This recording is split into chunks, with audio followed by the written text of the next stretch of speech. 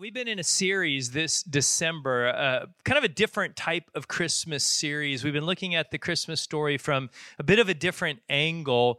And it's this idea, this concept of what would it look like this Christmas if we made Christmas all about Jesus? Now, I know that you're looking at me like, well, that's what you're supposed to say. You're a pastor, and that's like the cliche thing, like Jesus is the reason for the season, and that's what it is all about. But the truth is, what would it really look like in our life today if we really made Christmas all about Jesus? Because I don't know about you, Christmas for us, it can get very easy where Jesus kind of gets moved to the side, and Christmas becomes about anything but Jesus.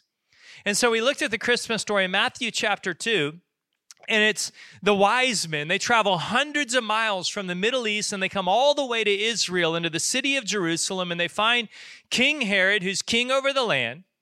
And they ask King Herod the question, where is the one who has been born king of the Jews? We have seen his star. You see, the prophet Daniel prophesied about the coming Messiah hundreds of years ago, that one day there would be a star in the sky, a star that would be different than every other star. And when this star appears, you know that God's Son has been born on earth. God's Son to be Savior of the world. And so they travel all of this distance. We saw his star when it rose, and this is the approach that we've been trying to learn as a church.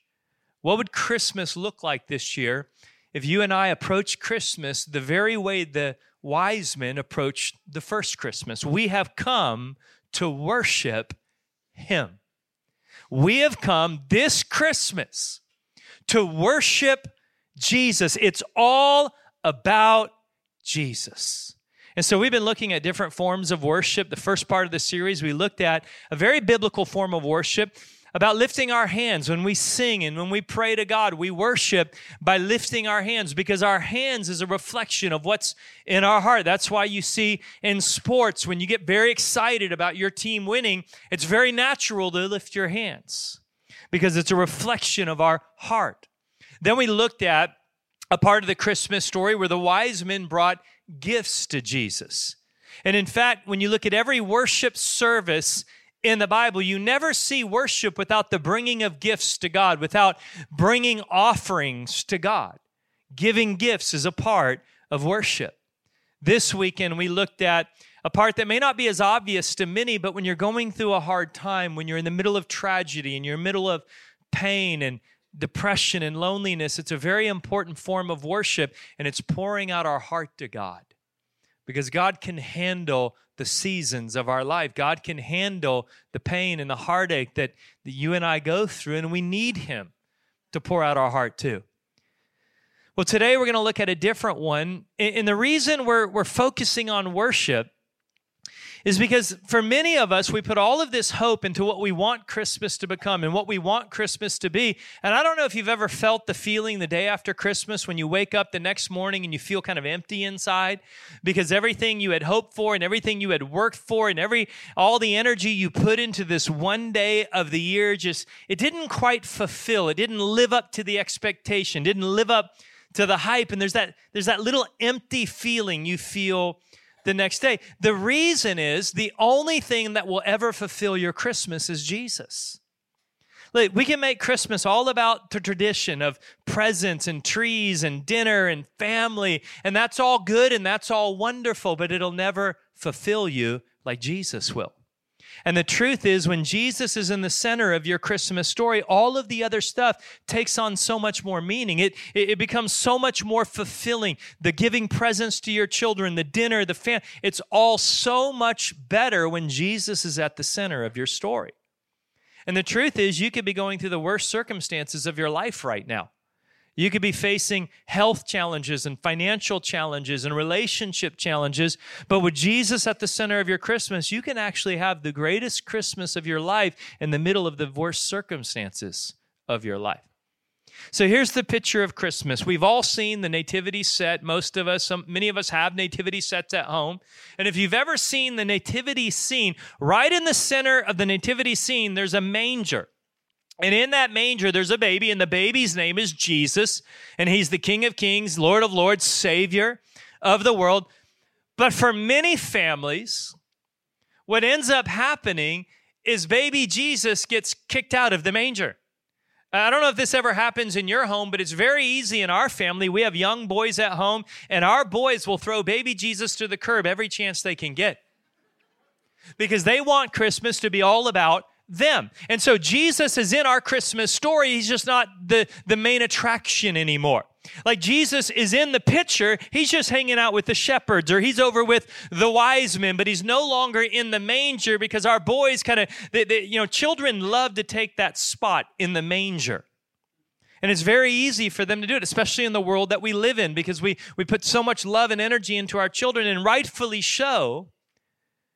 But it's very dangerous when they take the place of Jesus in our Christmas story. And so I'll agree that Jesus is in your picture. Jesus is in your story. Jesus is in the scene, or you wouldn't be at church on Christmas Eve. Like the very reason you're in church on Christmas Eve is because you want Jesus in the story. The question that I want to ask you today is Jesus in the manger?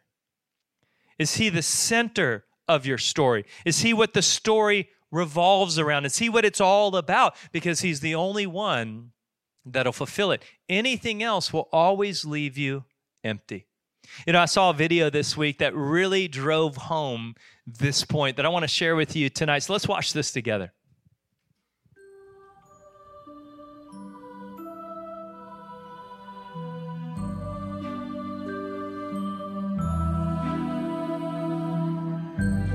Hey, Ed, come check out my North Star Christmas tree topper. It levitates.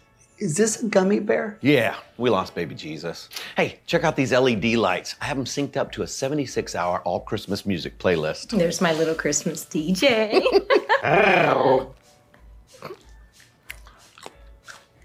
So, are you waiting till Christmas is over so you can go buy a new nativity set when they're on sale? Huh? No. We lost baby Jesus like 11 years ago. Is baby Jesus always a gummy bear? Oh, no. We trade it out every year. Yeah, like last year it was a tiny troll doll.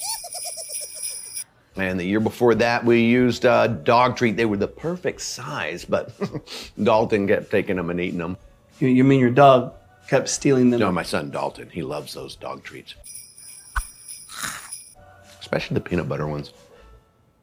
There was one year that we used a doll head. That was creepy. We made a modeling clay baby Jesus. So the dog took that one too. One year we got desperate and used an ice cube. That was a miss and a mess. Yeah, just seems like everything we try to replace baby Jesus with never lasts. Say that again. Everything we try to replace baby Jesus with never seems to last. And what? say it again, slowly. Why? Just do it, dulcimo, slowly, do it. I don't understand what's happening. Just do it. This is getting weird. Say it! Fine! But when I'm done saying this, you're gonna march in here and you're gonna watch my star levitate. Fine. Do it. Fine. Everything we try to replace baby Jesus with never seems to... Oh, yep, there it is. Okay. Merry Christmas. Merry Christmas.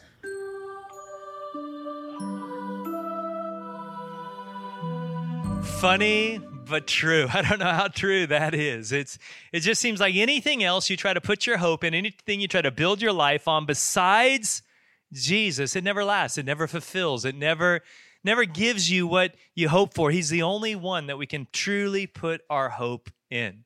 So today we're going to look at a different form of worshiping Jesus straight out of the Christmas story. In Matthew chapter 2, it says in verse 10, the wise men saw the star and they were overjoyed. You see, they'd been hoping for this for centuries. They've been waiting for centuries that one day there would be a star that would appear that would signify God's Son being born on earth. And they were so excited that it was finally here and they finally arrived. How many of you kids are overjoyed about opening presents tomorrow morning? I know my boys, they are overjoyed right now. Every day they're asking, like last night, can we open just one present? We've got plenty for Christmas Day. Let us just open one. They're overjoyed about open. How many of you would love to open a present tonight? Well, I can't make that decision for you. Only your parents can. Sorry to get your hopes up. But the truth is they were overjoyed, and it says, on coming to the house, they saw the child with his mother, and look at how they worship. They bowed down and they worshiped him. They got down on their knees and they worshiped Jesus. They worshiped him. They bowed down. Now, just on a side note, I want to show you something, because I was actually where this took place. A few months ago, we had a team of us that were in Israel. My wife and I, we were with the team from our church, and we were in Bethlehem, and we actually got to go to the very spot that they believe baby Jesus was born. Now, you may ask, well, how do you know Jesus was born there? Were you there? No, I wasn't there. It happened a long time ago, and we can't say with 100% certainty this is the exact spot. But the reason we believe it's the spot is because we were told by somebody whose parents were actually alive when this took place, and they were from Bethlehem. You see, we discovered this in the 2nd century by somebody whose parents were alive. Bethlehem was a very small town. Everybody knew everybody. Joseph was from Bethlehem. Everybody knew where Joseph's family lived. And so everybody knows where this would have taken place, because, again, in a small town, there's not many pregnant people at any given time. Everybody would have known the baby was born. And so we were told by somebody who actually had parents alive when this happened and who were in town when it took place. The next photo is us standing by where the manger would have been. Now, you can't see the home anymore because pilgrims over hundreds of years kind of took every piece of the home apart and took it home with them to remember kind of how historic and significant this location was. But this is where the manger would have been, in the living room of the house. Now, you may be asking, why is there a manger in the living room? Well, because when you lived in Bethlehem 2,000 years ago, you brought your animals in at night because you didn't want them to be eaten by wolves or bears or coyotes or mountain lions or anything else. I mean, the animals provided milk for your family and food for your family, and so you had to protect your assets. And so you brought them in at night, and that's why they put the mangers in the living room. So if they got hungry, they didn't wake up the family. They could grab something to eat without disturbing everyone else. And so just to let you know, Jesus was not the first baby put in a manger. Everybody kept babies in mangers because they made the perfect crib. Now, why am I saying all this? Why am I telling you all this?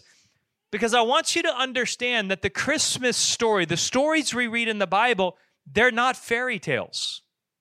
This isn't a book that begins by saying a long time ago in a place far, far away, or in a galaxy far, far away, these things took place. No, these are actual stories about actual people that took place in an actual time, in an actual location in history. And the only reason we know these stories is because of living eyewitnesses that were there that documented it. See, when you study the New Testament, the Gospels were documented and authenticated by living eyewitnesses. That's why it survived. You see, if anything in the Gospel was made up, if anything was fictional, or if anything was a fairy tale, or if anything was a legend, there were people alive when it was written that would have said, no, it didn't happen that way. The story would have been discredited, and you and I would not be here tonight. The only reason we are here tonight is because these things actually took place. And they were documented by very real people who were alive. When you read the New Testament, it reads very different than Greek mythology and Roman literature during this time, because it actually happened. In fact, Anne Rice, the famous historian, she was a very outspoken, well-known atheist. Many of you know her from The Vampire Chronicles, not the greatest books, but if you ever saw the movie Interview with the Vampire, that was Anne Rice. And she is very respected in the academic world for being a historian. Now, her books are obviously not true stories, but the history context of the book is. It's very, very accurate. She was always fascinated with the Jewish culture. How did the Jews survive antiquity when so many other civilizations never made it out of their time period? And so she began to study and research and read all about the Jewish culture. And she read all of Josephus's writings about the Jewish wars and the Jewish revolts.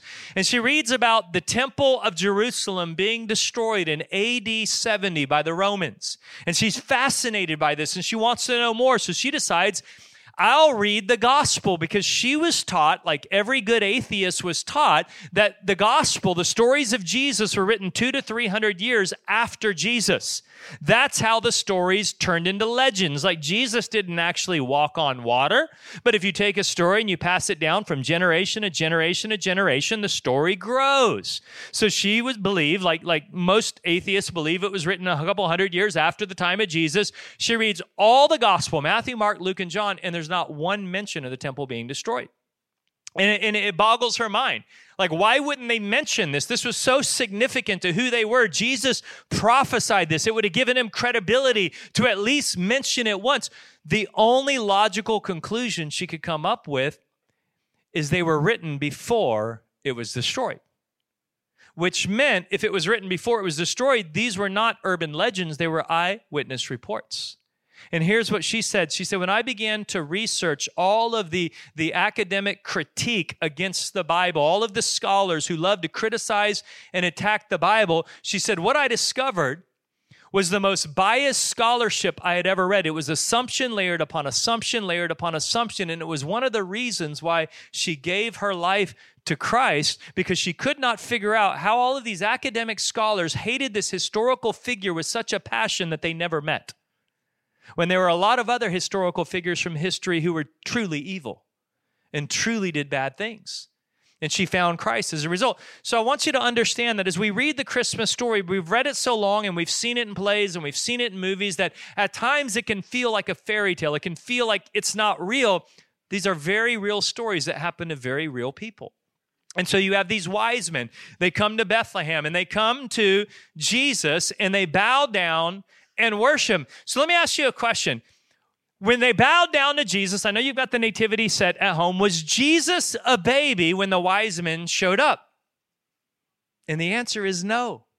Jesus was not a baby when the wise men are not in the nativity scene. I know they are in your nativity scene at home. They weren't in the original Christmas.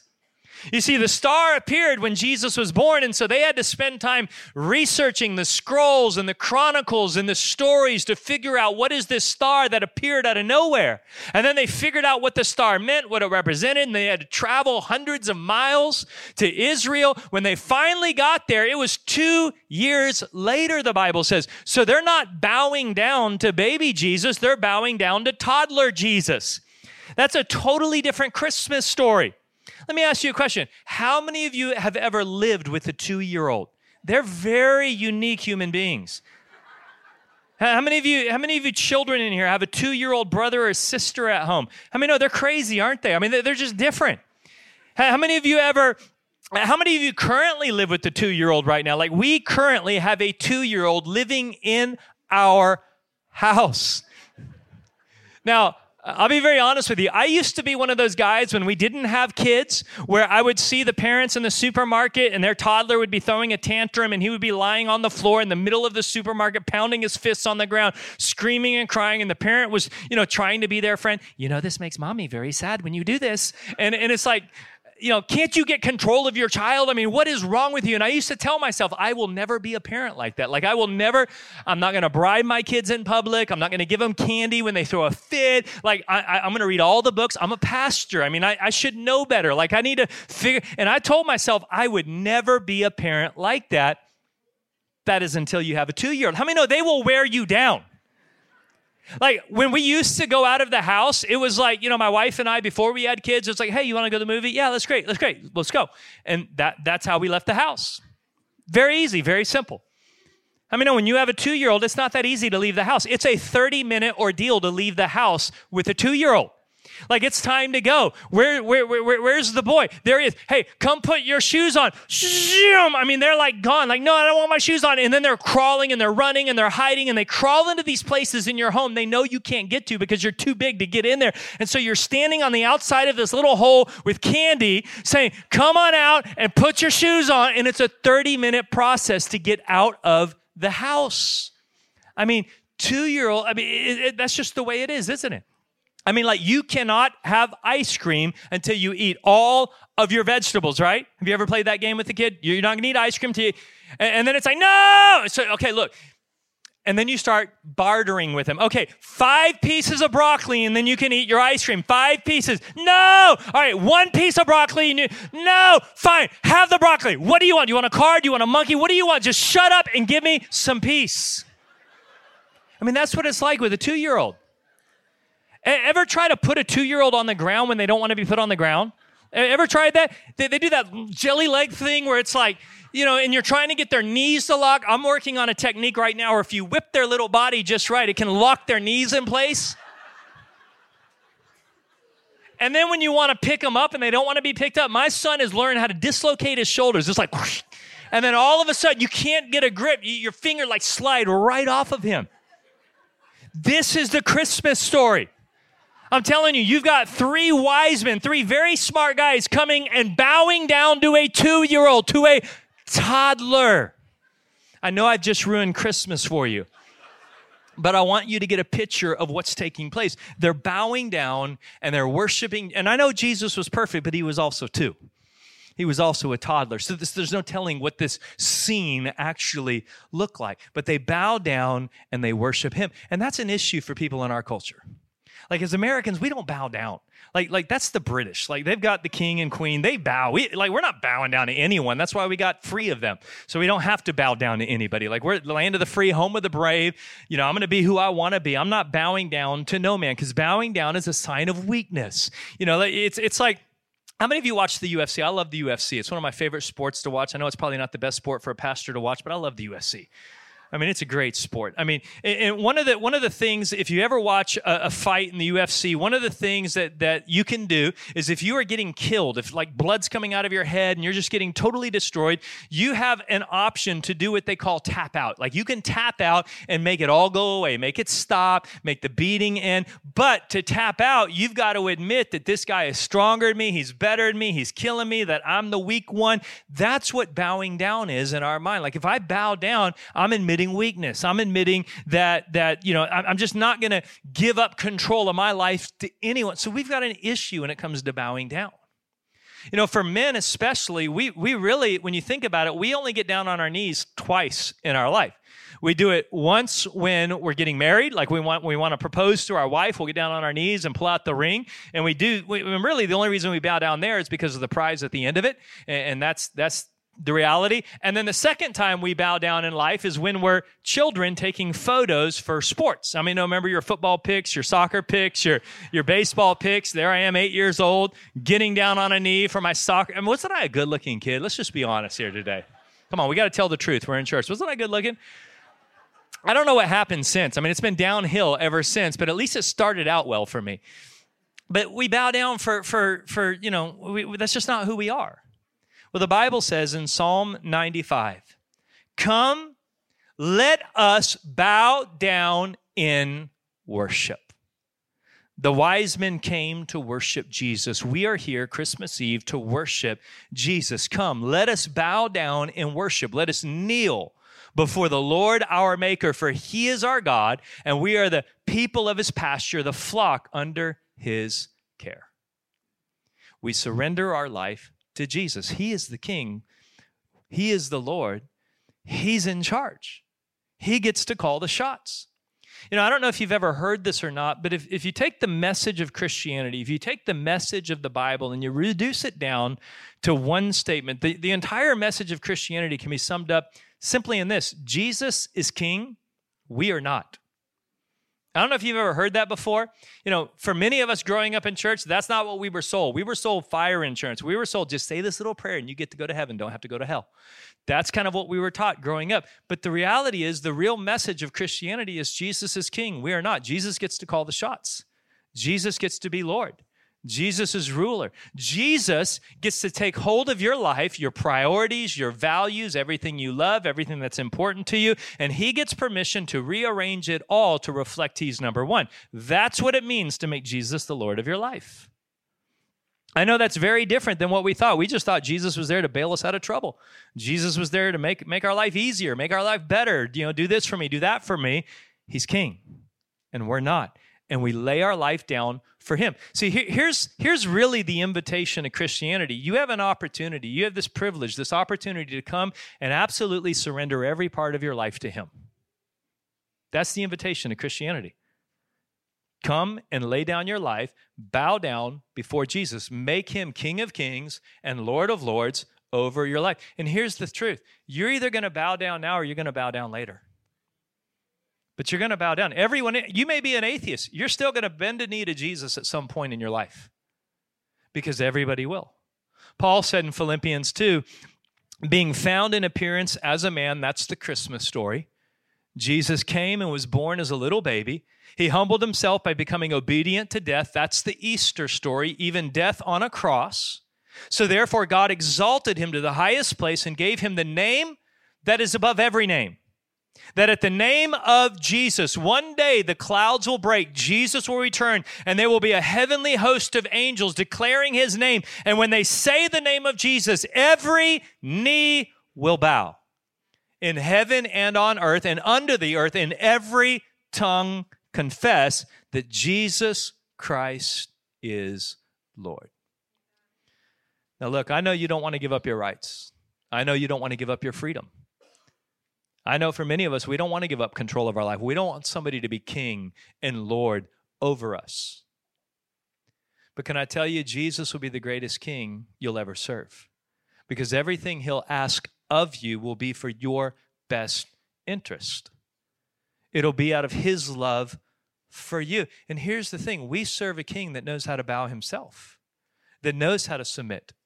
At the end of his life, in Luke chapter 22, the Bible says Jesus withdrew about a stone's throw beyond his disciples, and he knelt down. He bowed down. He got down on his knees, and he prayed, Father, if you are willing, take this cup from me. But not my will, but yours be done. He got down on his knees for us.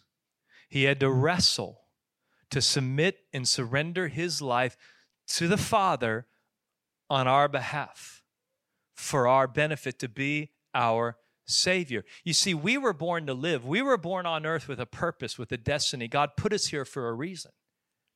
Jesus was born to die. That was his purpose.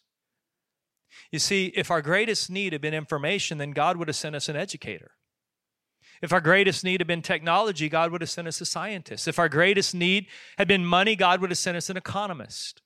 If our greatest need had been pleasure as mankind, then God would have sent an entertainer. But our greatest need was forgiveness. And so God sent a Savior. God so loved the world that on Christmas Day, he gave his Son, Jesus, that whoever believes in him will not perish, but have everlasting life. We're going to close the service tonight with a candlelight ceremony. Because when Jesus died, he became the light of the world. I'm going to ask my team to bring me my candle.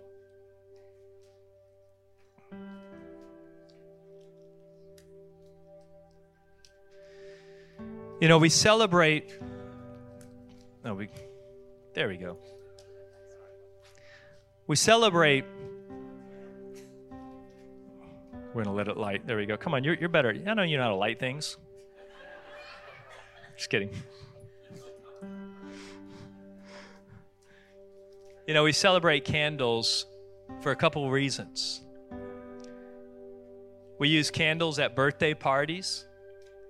Well, this is Jesus' birthday, so we're celebrating his birth with a candle. Candles represent illumination. Here's the thing. You go into the darkest place imaginable, and the smallest light will always defeat the deepest darkness. The smallest light. Jesus, in John chapter 8, said, I am the light of the world. I want you to watch this for a moment.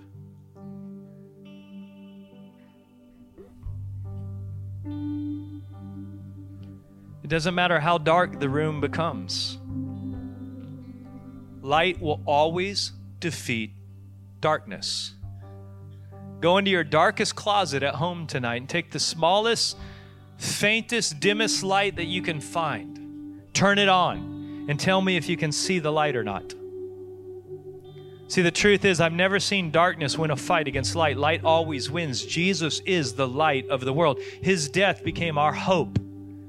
His death became our light. This is what Christmas is all about. He was born to die to become the light of our life. And so I'm going to ask my leaders to come forward. And what we're going to do is I'm going to show you how the light of Jesus spreads. It starts by his gift and his sacrifice. And then all of a sudden, the disciples took the very light that Jesus started into their heart and into their life.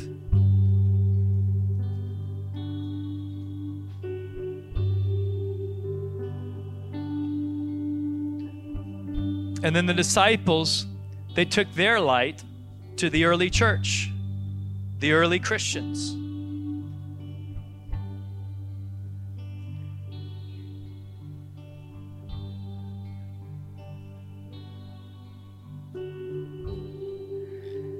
And then the early church took the light to the next generation, and the next generation took the light to the next generation, and on from generation to generation, the light of Christ spread from heart to heart, from life to life, from person to person. All the way up into 2019. The light has been spreading. At some point in your life, somebody that took the light from Jesus, that took the light from that person, that took the light from that person, that took the light from that person, shared that light with you, and there's now a light in your life. And what I want to do is I want to illustrate what happens when we allow the light of Jesus into our life, and then we share that light with those that we love, our neighbors, our coworkers, our friends, our family. And I want you to see what the world begins to look like as the light of Jesus spreads. Would you stand with me now, and we're going to sing Silent Night together.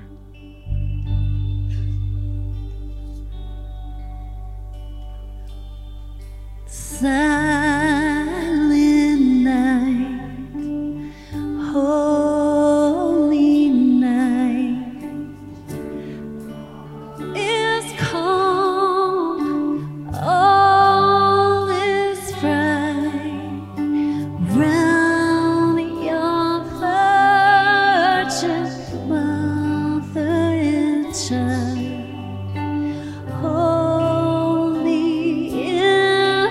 So tender and mild, sleep in heavenly peace, sleep in heavenly peace.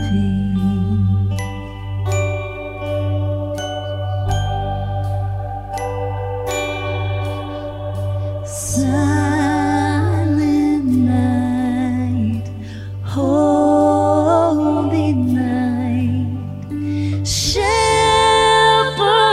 quake at the sight, glory stream from heaven afar, heavenly hosts sing hallelujah.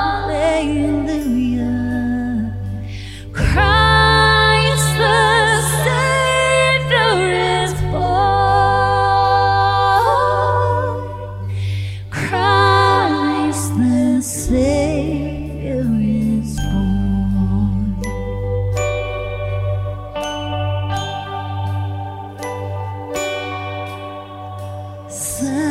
Silent night, holy night, Son of God, love's pure light, radiant beams from thy holy face, with the dawn of redeeming grace.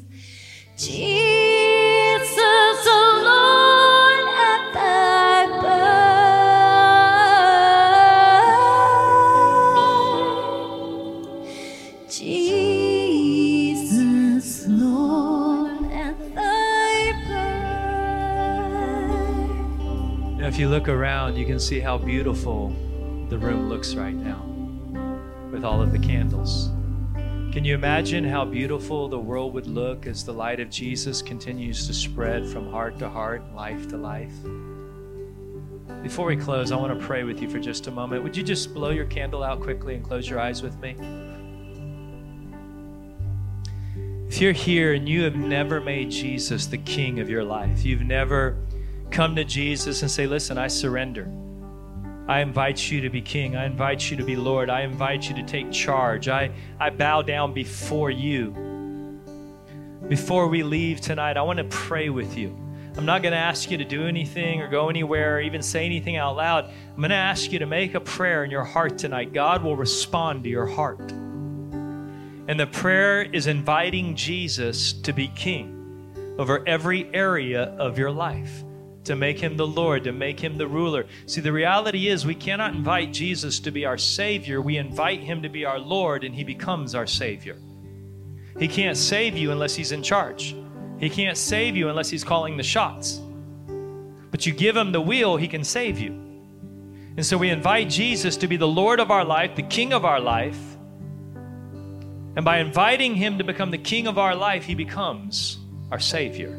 So with every eye closed, I'd like to just pray for those of you who would like to make that decision to receive the greatest Christmas gift you'll ever receive. And that's the gift of Jesus. The gift of having a King born in your heart, lighting your life up with his light. So with nobody looking around, every eye closed, if you would like to pray with me, very quickly, I would like you to just raise your hand so that I know who I'm praying with, and then put it right back down right now. Thank you, thank you, thank you, thank you, thank you, thank you, thank you, thank you, thank you, thank you, thank you. In your heart, I'd like you to pray this. Say, Jesus, tonight I invite you to be King of my life. I understand that means you get to take total control, but I offer it to you. I surrender to you. Forgive me of all of my sins. Thank you for saving me. Thank you for grace. Thank you that I walk out of here tonight forgiven. I don't have to carry the shame of my past anymore. My shame is gone. I don't have to carry guilt or regret anymore. I am forgiven.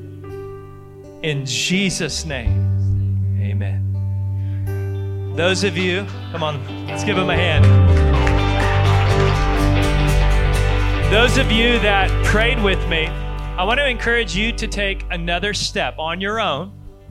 We'd love to be a part of it, but you've got to take the step, and that's get involved with a great church. We have incredible churches all throughout North County. We'd love to help you find one. We'd love to invite you to be a part of ours. We love our church. But if it's not the right fit, we want to help you find a good church. It's the most important decision. You cannot do this journey without a church. That's according to Jesus, not us. You need the help and support to live for Jesus. So let us help you find a church. We're going to close with one song, have a little bit of fun, and we'll be